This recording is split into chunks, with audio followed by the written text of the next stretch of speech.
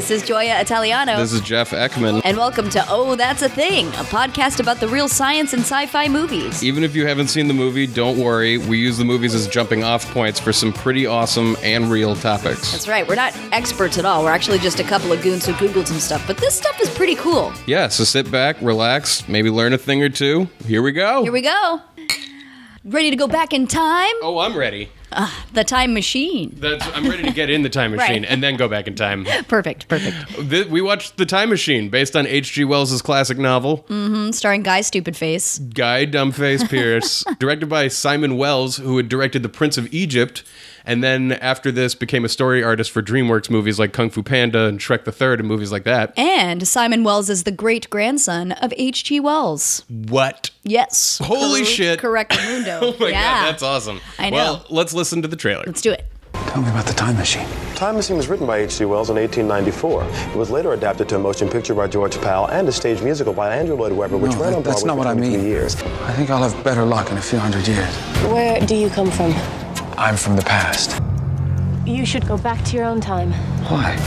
There are things better left not said. Tell me what's happening here. And if the truth will haunt your dreams for all time. Oh, well, I think I'm used to that. Nothing will change the future. You're wrong. I will change it. Ugh. Tick, tick, tick, tick, tick, tick, tick. That was all over the place. No? Yeah. Holy shit. Well, the writer of this also wrote the screenplay for like a crazy number of movies. Yeah. Like Gladiator, Any Given Sunday, a terrible Star Trek movie, the James Bond Skyfall, The Aviator, Alien Covenant. The movie, the list goes on That's that this guy has crazy. written. It's absolutely insane. Now, remind me, what did you think about this movie? You liked it? No. When I saw it in the theater when I was like 10 years old, I was like, or 12, 13, Yeah, whenever whatever. the fuck it was, I was like, this is pretty fun. Right. There were fun ideas, but no, this movie is not good. Right. Well, I had read that Gore Verbinski was brought in to take over the last 18 days of shooting because Simon Wells was suffering from extreme exhaustion. And then man. Wells came back for post-production. Wow. So, I mean, I don't remember us commenting like, this is all over the place. Or if mostly I just can't stand Guy Pearce. But It's really the face. Yeah. It's not that the movie is necessarily all over the place so much as like it just goes to these places really quickly where you're like, wait a minute, why are there's a leader of the underground, but it like the society doesn't really make sense. It's just to get to these scenes. Right, I think. and I've never read The Time Machine, so I really don't know how much it kind of deviated from the source material. I haven't seen or read that, but Yeah. I have seen the original Time Machine from Right, the which 60s. is made after. Gotcha, okay. Yeah, and that was a great movie that Yeah. I wonder how well it holds up. Like again, I saw it like when I was younger than I saw this one. Yeah, I mean, well, because I saw, for example, the initial designs for the Morlocks, the weird creatures that have that make bull sounds. Because in the future, just to be clear, in the future, humans have evolved into like a docile upper species that Right. looks like humans, and then also this like underground monster race that eats the humans. Yeah, so you have like the upper intellectual race is the Jeremy Irons with the just severe, or well, tell Jeremy me, Irons, yeah. I think, was the leader of the under race. Right, but he's like real smart. Yeah, he's as smart as, but that's where it just all broke down, Right. and you were like, wait a minute, what's going on? here? Exactly. Okay, so in the movie, he jumps all over the place from like 1899 to 1903, 2030. Eventually, they end up in the year 635,427,810. So they're going all over. But anyway, I had read that the initial design for these creatures, the Morlocks, by the Stan Winston team, they were more like the book's description, which were ape-like creatures with mole claws. But then that Simon Wells and the producers wanted changes to be able to accommodate for the human performers, and that's why they made them more kind of like humanoid and then added that weird sound to them. They looked pretty cool. They were, I thought that they were interesting, and I don't know, I don't think it necessarily like takes away from the story because we're Right. still to just understand like this is a new species of whatever. Right. But I also read that Vox, the Orlando Jones character, Right. was originally supposed to be a robot. But at the time, Steven Spielberg was creating AI artificial intelligence, so he basically had a similarly designed robot for every version of Vox that they had come up with. So they were Really? like, fuck it, let's just do a hologram. So just Orlando Jones. Yeah, just him. Just get him He's in hot there. right now. He's different than the robots. Yeah, exactly. Oh, and we even in the trailer they like point out that, like, in the movie, the book The Time Machine was made into a movie. Right. It's self-referential as fuck. He goes into the future and he goes to a museum, and the museum is like, oh yes, The Time Machine, written by H.G. Wells in this year, made into a movie in the 60s. Starring Orlando Jones. Then also made into a movie in 2002, but because you're watching that right now. Right. I wish they did that. That would have been great. I wish they did that. Science. All right, so we've talked a lot on this show about time travel and, like, you know, the theory of relativity and, like, how, like, people think that you actually can't go back in time and yada, yada, yada. But I stumbled upon an article in NPR called Time Travel with Your Fridge. Whoa. So clearly I had to went and clicked away. Figure this out. Yeah. So it's written by this research affiliate at MIT, and she basically explains that since The Time Machine in 1895 was published, scientists and the public at large have been fascinated with the possibility of time travel. Now, in the 19th century, scientists' speculations about how they might go about actually reversing time started reaching wide audiences, and in a lecture published in the journal Nature in 1874, the physicist and engineer William Thomson, known as Lord Kelvin, described how the world would look if it suddenly started running in reverse. He says, quote, "The bursting bubble of foam at the foot of a waterfall would reunite and descend into the water. Boulders would recover from the mud the materials required to build them into their previous jagged forms and would become reunited to the mountain peat from which they had formerly broken away. Living creatures would grow backwards with conscious knowledge of the future, but no memory of the past, and would become again unborn." Wow. Yeah. So time goes backward. Right. I also, because that's all about, like, entropy, right? And like that, like, things tend to go into a more disordered state. Like in a closed system. So scientists of the Victorian era concluded that the reason why time flowed in one direction was the same one that made heat travel from hot to cold. Okay. So they came up with the first idea for manipulating time by manipulating the direction of atoms in motion. So then these new molecular theories of heat taught scientists that the best way to control the movement of atoms was by changing their temperature. So, yeah, so this guy... Because they move slower when in a colder state, right? Right. And that particles are more excited in a hot state. And Exactly. they're all running around. Yeah, so basically this guy Thomson was saying that while heated objects tend to reach temperature equilibrium, the reverse operation is highly unlikely. Like something that was made too cold would go back up to heat? Basically saying that the arrow of time related to heat, it's like you can't heat something with a cold object. Okay. So this is challenging that, right? Now, this guy Thomson, he's talking to these Victorian audiences, and they're like, yes, of course, perhaps we can manipulate this. Now, as a younger man, Thomson and his brother had tried to build a bunch of perpetual motion machines. Oh, we covered this earlier. Yes, we did. Now, not only did they not function, but many had already been thought up before, and even a friend had told him, "It seems to me to be nearly as great a waste of time making attempts at useful discovery without this previous knowledge as for a person to labor at working out the highest problems in astronomy without having first gone through the calculus." So you're getting ahead of yourself. Exactly. This kind of inventiveness was able to lead to improvements in like water wheels and pumps and turbines and stuff, and even elevated him by Queen Victoria to the first Baron of Kelvin. And he had the temperature scale named after him. I was going to say. Yeah. So enter the refrigerator. Yes, please. Now, when the refrigerator came out, one of the first domestic fridge companies adopted the name Kelvinator. And it even attracted Einstein's attention, who applied for a patent. And apparently the attorney in charge of this patent was so taken aback that when he read the name Einstein in the application, he wrote back, "I would be interested to know if Albert Einstein is the same person who propounded the theory of relativity." He was like, "You're interested in this?" Right. So same guy who used to work in the patent office himself. That's true. Who was dealing with patents on a daily Albert basis. Einstein. So before the commercialization of refrigerators in the 20s, the dream of reversing time by reversing the flow of heat had captivated headlines. So even though the refrigerator did not reverse the entropy of the universe, it did so locally inside a well-insulated enclosure. Okay. Now, jumping to today, going back to this article, it's saying that quantum mechanics gives us different time traveling options from those of relativity theory by showing how we can fuck with entangled atomic properties. We've talked about this before, like how quantum mechanics at least just like opens the door more. And these are new sciences. Ways right? that one thing can affect something else at great distances. Yeah, exactly. Instantly. And she refers to this 2017 headline in MIT Technology Review called "Physicists Demonstrate How to Reverse the Arrow of Time." Oh, whoa. So, yes. So again, a quick explanation of the arrow of time says that at the microscopic level, the laws of physics are symmetric with respect to time, which means they work just as well whether time runs forward or backwards. But at the macroscopic level, like on a grander scale, processes all have a preferred direction. So the great physicist Arthur Eddington called this the arrow of time.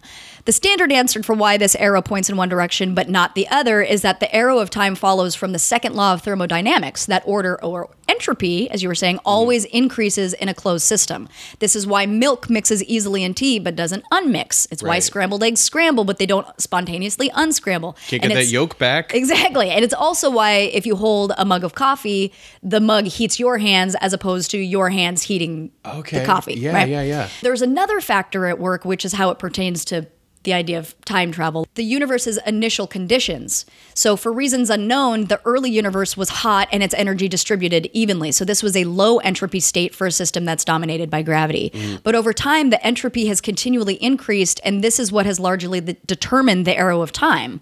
So they're saying that if the initial conditions determine the arrow of time, perhaps it's possible to create systems on Earth with initial conditions that could force the arrow of time to go in the opposite direction.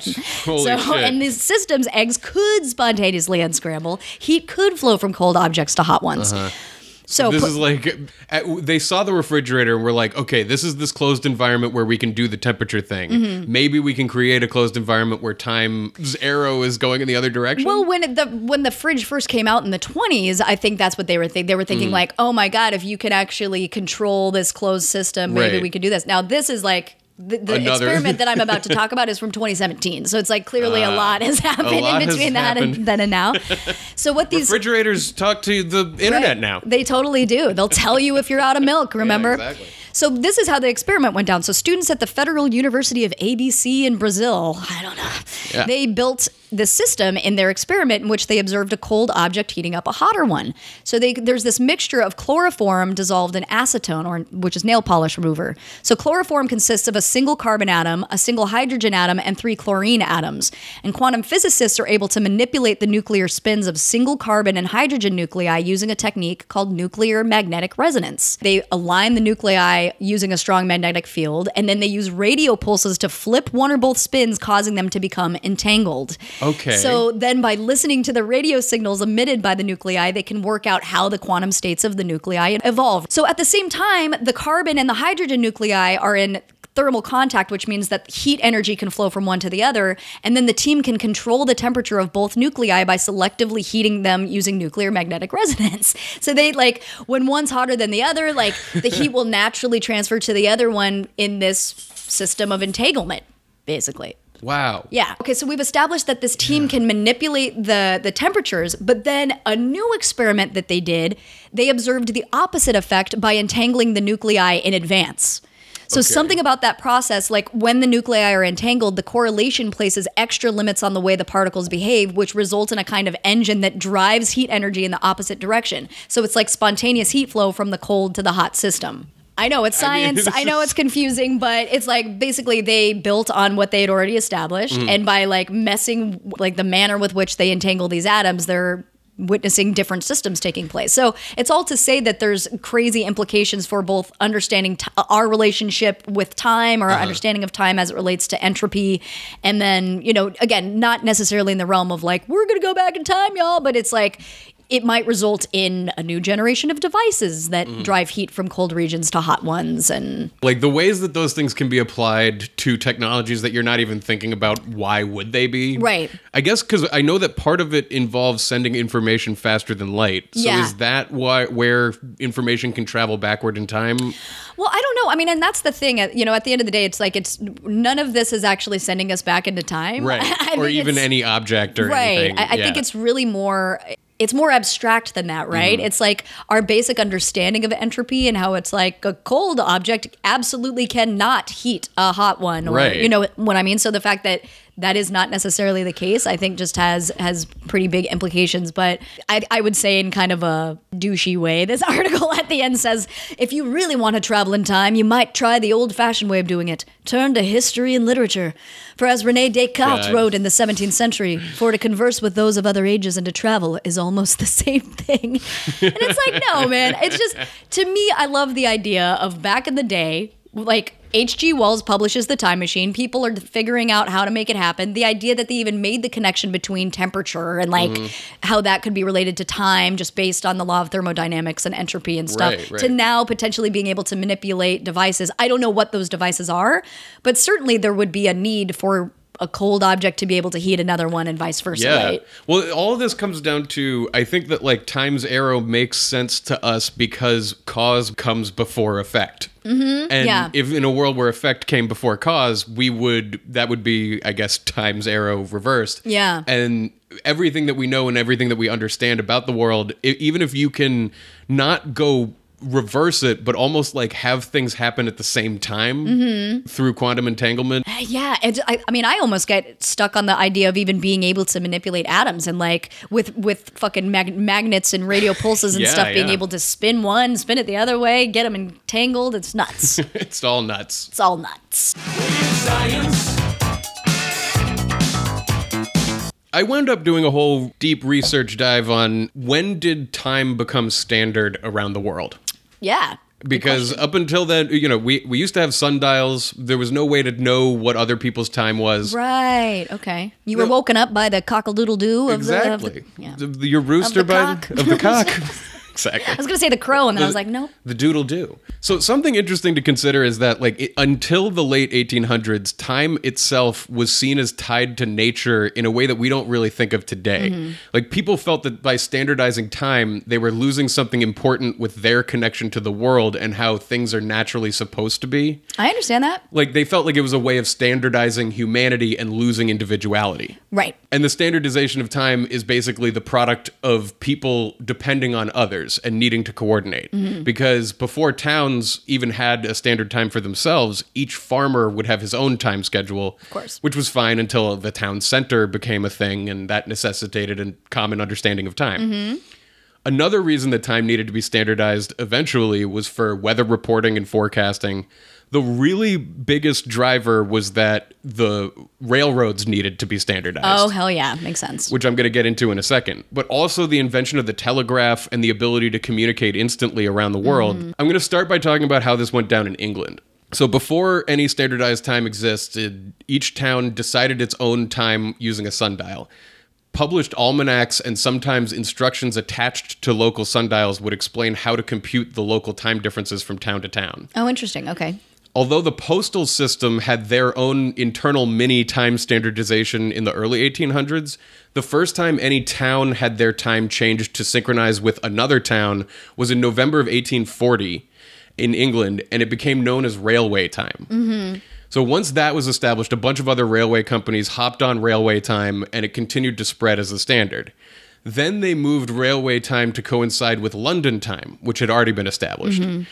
London time, naval officers used as a reference for how far they had traveled longitudinally from London, because they would have a clock that was on London time, and then they would use a sundial to tell their current time, and then they could figure out how far west they had traveled by how much of a difference there was. Eventually, by 1880, London time became known as Greenwich Mean Time, which became the standard for all of England. The funny thing is that there were towns who really did not want to make this change to London time.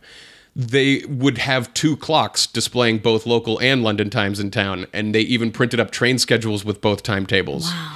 Some towns even added a second minute hand to their clocks, which would show both London and local time on the same clock face. Wow.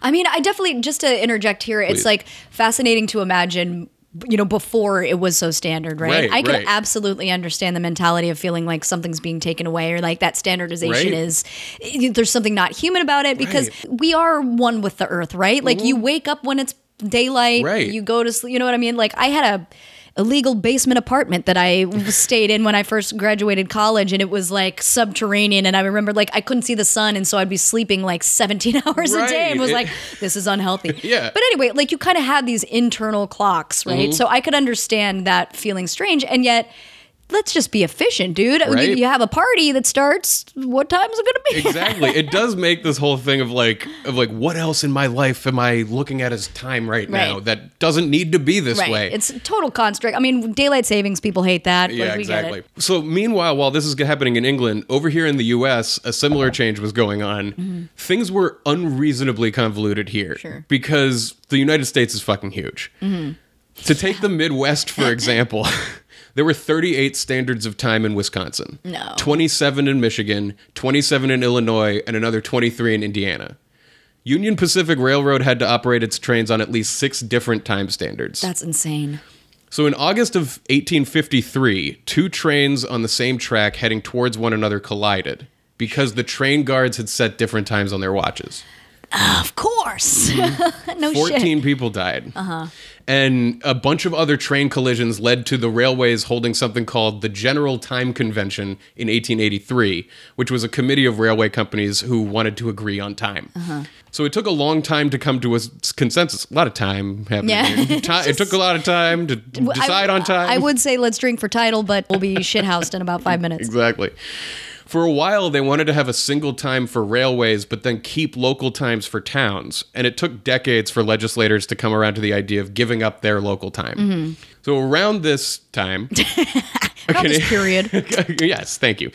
A Canadian railway engineer named Sanford Fleming proposed a single 24-hour clock for the entire world, with time zones sectioned throughout the Earth.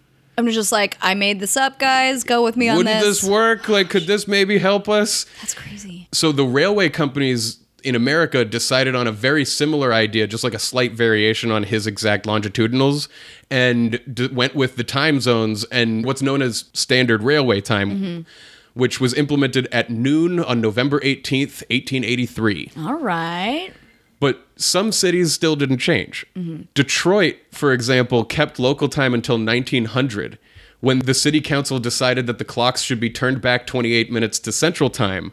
Half the city did it, but the other half refused. Yeah, dude. Eventually, they had to revert back to local time until 5 years after that, when a city vote decided they'd finally join the rest of the world. It's just because it would just drive you fucking bananas. Right? Like, you can't do anything. And just like there were these people who were holding on to their old ways, and just time took care of that. But just, I mean, again, this is so fascinating to me because I totally understand. Like, sometimes we're slaves to time, right? Right. Like, there's just not enough hours in the day. Scoodly-doodly-doo.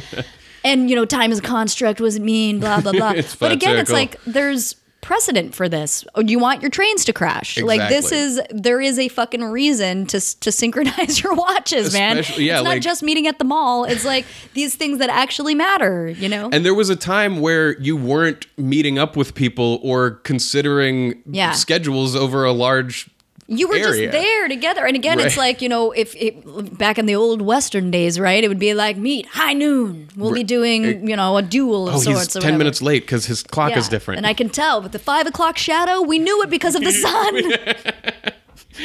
Well, standard time became federal law in 1918. But later, when the whole world standardized around Greenwich Mean Time, there was a heated debate over where the 0 hour should be located. Like, France was basically saying it should be a neutral place. Like, it shouldn't be anywhere that is a specific country's location. Oh, like being like the standard time of the world. Gotcha. But Britain, who was on the meridian, and America, who had made our train schedules already based off of Greenwich Mean Time, were basically like, fuck you, France, we're doing this. Right. Oh, boy. So one thing that I think is hilarious is that conference, originally, the plan was to break the world up into 144 10-minute wide time zones. It's insane.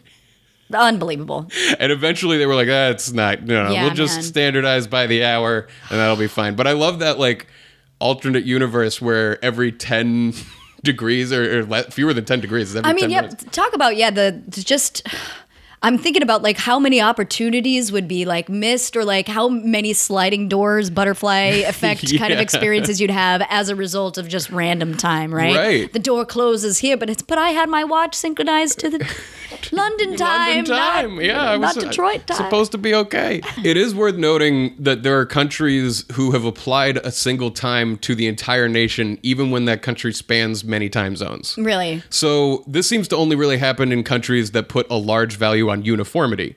China, which is more than 3 solar hours wide, is placed under one time zone. No way. I didn't know that. And the Soviet Union was divided into 11 time zones, but all the airports and railroad stations still have to observe Moscow time. That's interesting that then a country can just like opt out. Right. Here in the United States, we never even thought about putting everything under one time zone. Like that never, we were like, why would you do that? Yeah. But yeah, in Russia, everything goes by Moscow time, but then they still have their own time. I don't know. Yeah. It's complicated. That's fascinating. Wow. Science.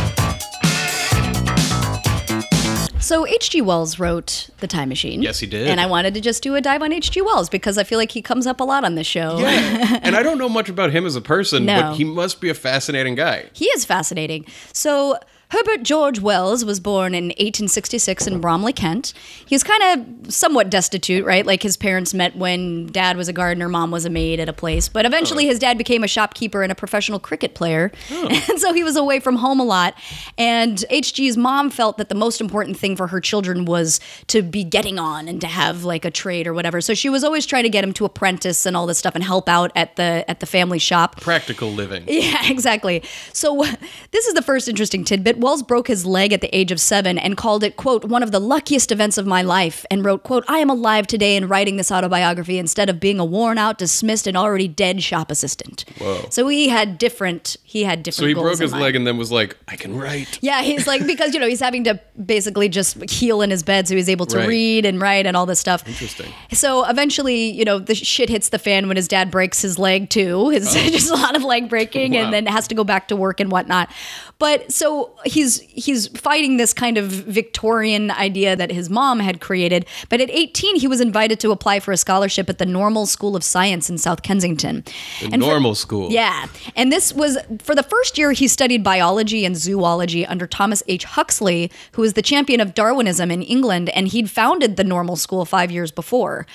So this speech that Huxley gave at Oxford on evolution and ethics really inspired Wells, and I think is an important thing to emphasize before everything else he did. So Huxley said this in a speech. He says, social progress means a checking of the cosmic process at every step and the substitution for it of another, which may be called the ethical process, the end of which is not the survival of those who may happen to be the fittest, but of those who are ethically the best. Fuck yeah. Fuck yeah. So this conflict, like survival of the fittest versus being the more morally, ethically fittest, this conflict inspired a lot of what Wells went on to write. And for the rest of his life, he carried with him Huxley's ideas, sort of like a nucleus around which he put all of these, these facts. Yeah, like a basic theme to build everything else off of. Yeah, exactly. So while he was at school as well, he co-founded and was the editor for the Science Schools Journal, and he was publishing a lot of stuff in there that had to do with like the past and present of the human race. So this is in 1893. This is kind of when he's like, to me, it seems like his sort of cynical, angsty college years, Yeah. right? Yeah. Because in this, the past and present of the human race, he imagined a time when distant descendants of mankind would be great brains floating in tubs of nutritive fluids, when humanity would live by chemicals and sunlight alone on a planet where it had destroyed all other plants and animals, when humanity's heirs would be driven underground by the cooling of the sun and earth to live in galleries linked to the surface by ventilating shafts. Boy, this is the time machine in a nutshell. Exactly. That's so great. So this is when he kind of first entered the world of like the dystopian future, right? Like, and one of the things he talked about is sort of man's complacent assumption that the future is bright and rosy, right? Like we're too confident in that. He says, because we think that things have been easy for mankind as a whole for a generation or so, that we're going to go on to this perfect life of comfort and whatnot. And he's basically saying, in the case of every predominant animal the world has seen, the hour of its complete ascendancy has been the eve of its entire overthrow. Oh, fuck. Right? So at first you're kind of like, whoa, yikes. But then, like, his big opportunity came when William Ernest Henley, who was the editor of the National Observer and also the author of Invictus, he asked Wells for a series of articles. And Wells dug up what he called his peculiar treasure, which was called the Chronic Argonauts, and he revised it into the 7 articles that were later revised serialized into a book, and that is The Time Machine. Okay. So while he was waiting for The Time Machine to be published, that's when he sketches out the first draft of The Island of Dr. Moreau. Oh. So listen to this. Fucking Island of Dr. Moreau is published in 1896, Invisible Man 1897, War of the Worlds 1898, When the Sleeper Wakes 1899, same year as the Tales of Space and Time, and then The First Men in the Moon in 1901. So he fucking writes all of these stories right then and there. What a prolific era. It's insane. That's almost like when you learn about, because we were talking about Einstein earlier when he was in the patent office, and there was like a summer where he wrote the 4 like major theories that we still believe in today when he was like 26 years old. It's like 1994 and Jim Carrey, man. Right, exactly. Ace Ventura, The Mask, Dumb and Dumber. Big year. But it sounds like he figured out how to write a novel and then had so many different fertile ideas of like where to take stuff and just went book after book after book. Well, and exactly, especially because he was writing so many articles and kind of these little like story ideas and outlines and stuff in college, then he's able to kind of like put it in there, especially because what I hadn't mentioned is he was really struggling with like tuberculosis and a lot of these health issues, which like made him have to be inside and like in bed and stuff. He was all brain. That's right. But like after 1901, he mostly abandoned science fiction. And then the rest of his writing career was autobiographical novels, some like propaganda pieces that kind of seemed like science fiction, and then like encyclopedic work. I didn't know that. Yeah, I didn't know that either. Now, some critics attributed this change in his writing to the turn of the century and the end of Queen Victoria's reign and kind of the casting away of something they call the fin de siècle moment. It's the end of century, but fucking French. It's like just being like, the things are changing. Well, it's they have the terms, point. Especially in literature. It's the Gothic period, the fin de siècle century. I don't know. He might have just written himself out, man. He wrote like 6 novels in the span of 5 years. And was like, I don't need to do any more sci-fi. Yeah. But also, I think what's so interesting too is like when we think back on these big icons of history, we read about them as though it's like a chapter in a textbook, when really it's like there's a whole life that these people lead. And so even though he's this famous science fiction novelist, he also made this celebrated renunciation of literary art. And actually in his autobiography from 1934, he pointed out what he saw as distinguishing his intentions from other novelists. He basically said that the literary approach would have taken more time than he could afford. And he's like, I had so much to say. People don't really care if I finish it, as long as I could just get the ideas down. Like, he didn't like the idea that like people take the time to like finish a novel. Wait, so he was like, forget doing the books? He cared no more for this like finished fundamental like product as he did for just like getting the ideas on paper. And like he wanted a more lax way of writing novels. Like articles. Yeah, like he basically was saying that like as the author, I should be able to discuss, point out, bring myself into this as long as it makes it easier for the reader to understand. Yeah. And in the end, he basically said he revolted altogether and refused to play the game. And he's like, I'm a journalist. I declared, I refuse to play the artist. If sometimes I'm an artist, it is a freak of the gods. I am a journalist all the time, and what I write goes not and will presently die. Wow. Yeah. What a thoughtful guy. He's crazy. Like, he's really introspective, it seems. Well, it makes me want to actually read his shit, because it's like I've seen all of the 20th century reimaginings of the stuff that he has done. I think I read his Invisible Man when I was in high school and was just blown away by its creativity and the way that like he would describe something unusual, and then you'd be like, oh my God, what would that life be? Yeah, exactly. Well, that you hit right on it in terms of like really allowing the reader to not really deal in the reality of these things, because so this is one of the things I found too, is what distinguished Wells from other people like Jules Verne, who did Around the World in 80 Days. Yeah, he did Journey to the Center of the Earth, From the Earth to the Moon. Yeah. So one of the things I was reading is that Verne and other science fiction writers of the period were clearly men of the 19th century. So like when Wells is adapted to other media, his stories can be translated into these kind of contemporary situations, whereas people like Verne can't really be updated. They're always in a period piece, like a historical science fiction, right? Right. So Verne is concerned with the mechanics of getting there. So like he would call his novels voyages extraordinaires. So like basically like these adventure stories that are built around an unusual journey, whether it's like on a fucking balloon, a submarine, a cannon shell, that kind of thing. Well, yeah, like 20,000 Leagues Under the Sea, right? Precisely. One thing I loved about what I understand is the case in From the Earth to the Moon is that, like, later, way after Jules Verne, we wound up using rockets to go there. But at the time, all that existed were guns. So Right. his idea was a giant gun where a bullet is big enough for like a capsule to fit inside, and two people could go into the bullet and get shot to the moon. Right. Wow. So yeah, he's absolutely living in the time that he is. He's Right. not really able to see outside the imagination But of he's also able to go like, we want to go there. This is a projectile. Yeah. We could projectile our way there. on a larger scale, right? So whereas Wells is not concerned with how the Martians travel, but what they're going to do. You know, Right. he described his time machine in detail, but didn't think it would actually work. Right. So in an exchange after Wells was called the English Jules Verne, Verne commented, "No, there is no rapport between his work and mine. I make use of physics. He invents. I go to the moon in a cannonball discharged from a cannon. Here there is no invention. He goes to Mars in an airship which he constructs of a metal which does away with the law of gravitation. Show me this metal. Let him produce it." And Wells said, "There's a quality in the worst of my so-called pseudo-scientific stuff which differentiates it from Jules Verne, just as Swift is differentiated from Fantasia, isn't there? There's something other that either story writing or artistic merit which has emerged through the series of my books, something one might regard as a new system of ideas. Thought." Damn. Yeah, this is the other thing that, to your point in terms of like, what would it be like? He says, quote, "The thing that makes such imaginations interesting is their translation into commonplace terms and a rigid exclusion of other marvels from the story. Then it becomes human. How would you feel and what might not happen to you is the typical question. If, for instance, pigs could fly and one came rocketing over a hedge at you, how would you feel and what might not happen to you if suddenly you were changed into an ass and couldn't tell anybody about it? Or if you suddenly became invisible? But no one would think twice about the answer if hedges and houses began to fly, or if people changed into lions, tigers, cats, and dogs left and right, or if anything could vanish anyhow. Nothing remains interesting if anything can happen." Right. Like the thing is the experience of the unusual Right. that is the unique experience. Right.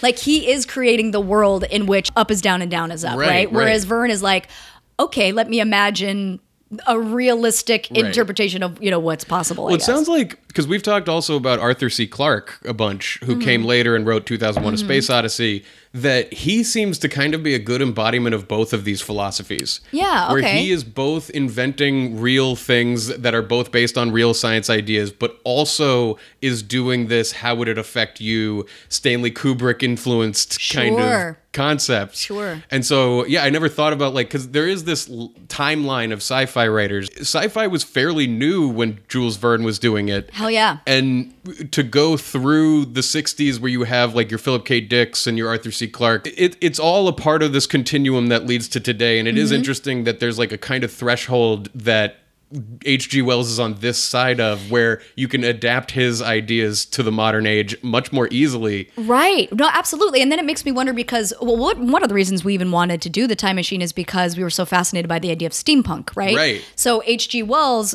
if he was a guy today writing, he would be considered a steampunk writer. But Right. back in the day, that's why he's considered like the father of tomorrow and the father Right. of science fiction.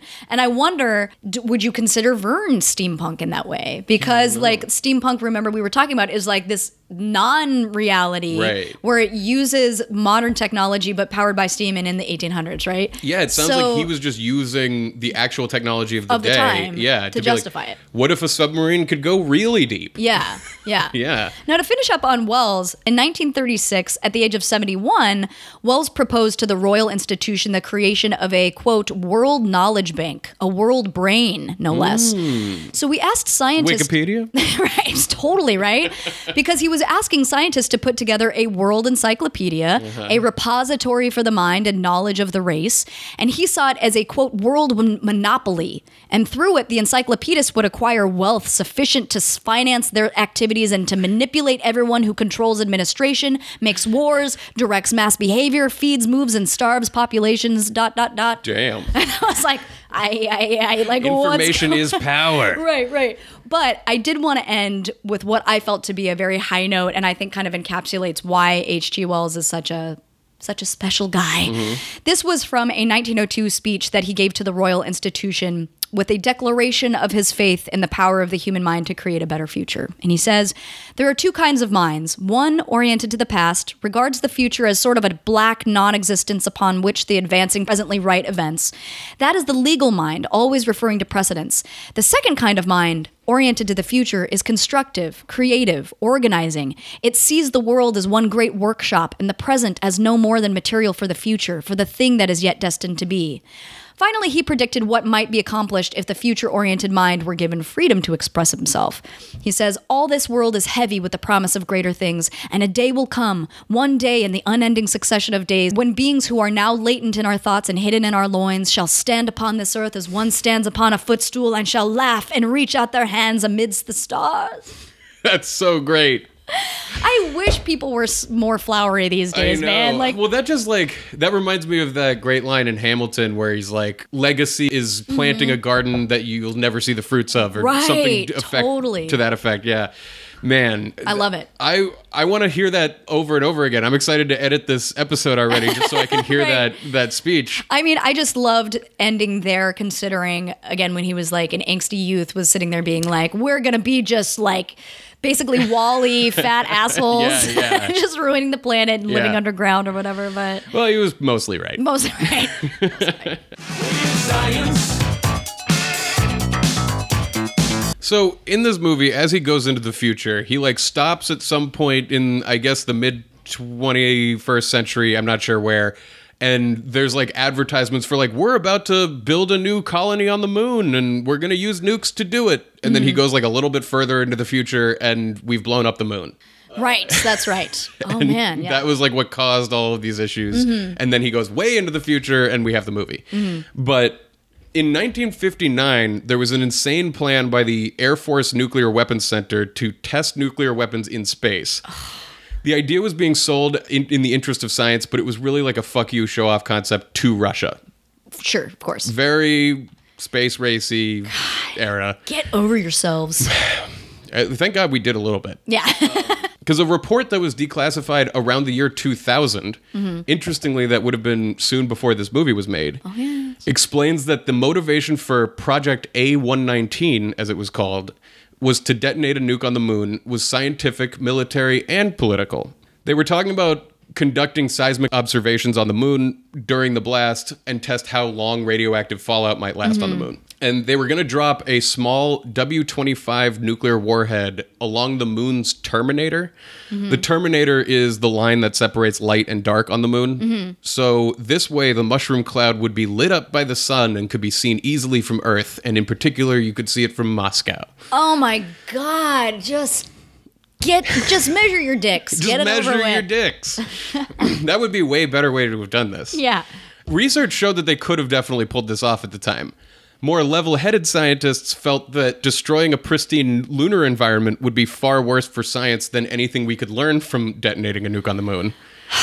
But the Air Force was more concerned about how the explosion would play on Earth. Oh, okay. The idea mainly came around because the U.S. was behind in the space race at the time, for sure. Ultimately, we decided not to do it because we were afraid of what the public's reaction would be. I do imagine that, even if it was an American thing, there would probably be some people who are like, fuck yeah, blow up the moon. Yeah, totally. Blow it up, America. But I think most Americans would be like, what the fuck Why are we doing? Why are we doing this? Yeah, we just walked on it. Like, what are you? No, actually, we were 10 years away from walking on it. Oh, right. We decided to walk on it instead. I prefer that. Yeah, just do a fucking sweet moonwalk instead of being like, hey, look, I blew shit up, Moscow. It's a way better way to show dominance. Oh my God. It just bums me out that that's the reason. I mean, I don't know. I guess we all have a competitive spirit or whatever, but it's like... It's crazy. Well, because it was that one-upsmanship of just like showing how strong your muscles are. Right. Not just for the sake of understanding and discovering the universe around us, but just to be like, hey, you... Well, that's the thing. Like, the truth is, us going to the moon in 1960s made no sense. Right? Like, it literally was nothing. Why would you do space exploration in that way? Yeah. Only for a show-off. I know.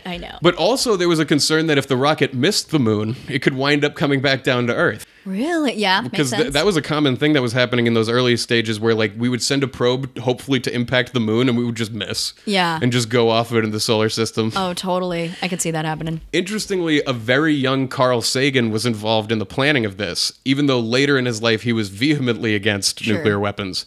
And the whole thing actually only came out because of research somebody was doing on a biography about Carl Sagan. Otherwise, we might still not know that this happened. Yeah. By 1967, though, after the Partial Nuclear Test Ban Treaty and the Outer Space Treaty, detonating nuclear weapons on or around the moon was agreed to be a bad idea. Yeah. We decided not to do it. We have this convention. I mean, like, anybody could break it, but... Right. We're like, we already disagree on what to blow up on the fucking planet on the here. planet, yeah. So. Let's at least decide not to do it up there. Right. We actually have done missions that cause small explosions on the moon. One was to eject a plume of material out of a deep crater on the moon so that it could be analyzed and we can understand the moon better, which does make sense. And a nuke would have only been to like show off Destroy. horrifying force. From what I read about how much force a nuke would have on the moon, you would need more than 200 billion of the strongest nuclear bombs to go off in order to seriously affect the moon. Oh, wow. Yeah. Like, Interesting. I guess it's possible that in the future of this movie, The Time Machine, we have stronger nukes. But what they're saying they're using the nukes for is like to tunnel out a thing for a habitat. Right. And you would just never be able to blow up the moon through a nuke of that Nuclear size. stuff. Oh, interesting. Also, final tidbit about the moon. Right now, it's moving away from us at about an inch a year, but eventually, after 65 billion years, it will fall back down to Earth and crush us all. What? Luckily, Okay. the sun will have long exploded by then, so we'll all be dead anyway. Silver linings. Silver linings. Silver linings. Science. There's a scene where they're tinkering around in the inventor's lair. Yeah.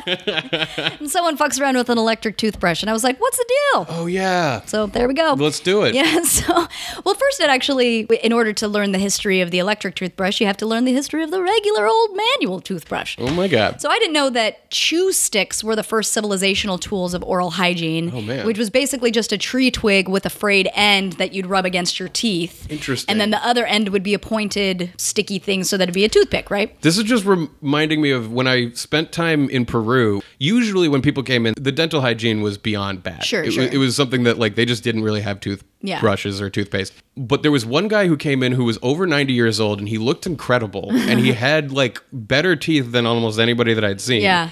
And when I asked about why this was, it was that they said that he was out in the fields and all day his whole life he's been chewing coca leaves. Oh, interesting. Which I mean, is yeah, a like little getting high. definitely but, people still do the chew stick thing. right. Like, people still use them. That was the thing was I was just amazed at like, wait a minute. So, and they were like, yeah, not only does he enjoy the coca leaf, Sure. but it's like great for his teeth. great for his teeth. Pearly whites.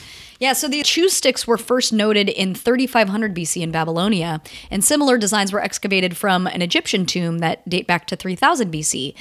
The first instances of bristle toothbrushes were found in the Tang Dynasty, which is around 600 to 900.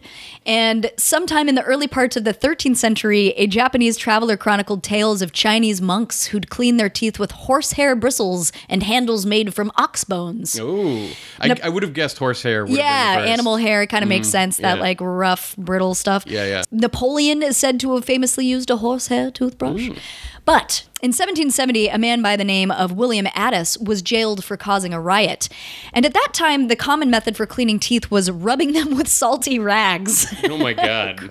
Just so Addis ended up, he grabs a leftover bone from his previous meal and he drills a bunch of tiny holes in them. He gets some bristles from a guard somehow and ties them together and sewed them into the holes. So Okay. he glues it all together and bada bing, you got the first modern fucking toothbrush. There you go. So he gets out of jail. He sets up a toothbrush manufacturing business, which stayed with the family until 1996. No way. This is the famous Wisdom toothbrush. So from like, approximately 1800 or whatever to 1996. Generation after generation? Just being like, it all started from William. Wow. William, we were the originals. The bone handle. So by the middle of the 19th century, countries like Germany, Japan, France, and England, they began mass producing toothbrushes. And most of the cheaper versions still used pig hair, while some of the more expensive ones used badger hair. Oh. But by the start of the 20th century, people started looking for replacements for animal bristles, and that's when the synthetic bristles came in. So they were obviously stronger and longer lasting and cheaper and shit. It wasn't until 1938 that the first nylon bristles were made. And then the first non-animal bone handles were made of celluloid, which is part of film. Like, they eventually introduced like thermoplastic materials for the handle and stuff. But as far as electric toothbrushes, in 1880, this English doctor known as Dr. Scott advertised the first electric toothbrush. He also advertised electric hair brushes and something he called an electric flesh brush. Really? But my assumption would be that this would be an electric toothbrush and vibrator company. Do right? they not Total flesh have brush. a Yeah. bit of a... But what's interesting is like the toothbrushes only had slightly magnetized iron rods in the handles. They used no electricity whatsoever. Huh. So they it weren't wasn't electric effective at all. No. The first effective electric toothbrush was known as the Broxident, and that was invented in Switzerland in 1954 by Dr. Philippe G. Woog. And then they later introduced these toothbrushes in the U.S. at the 100th anniversary of the American Dental Association in 1960. The original ones, obviously, like, they didn't have batteries. You had to plug it into a wall and all that stuff. But I mean, it's kind of interesting to think that it's very recent history, and especially Right. like these days with the shit. Like, I didn't know that there was a differentiation between sonic and electric toothbrushes. Did you know that? No, I thought that Sonic was just like another name for the Same, like a yeah. brand name. Exactly. Well, electric toothbrushes are designed to replicate hand motions. So they can like rotate, they can move back and forth, like they physically move, right? And they can do like 3,000 motions per minute, like somewhere between 3,000 and 7,500. Wow.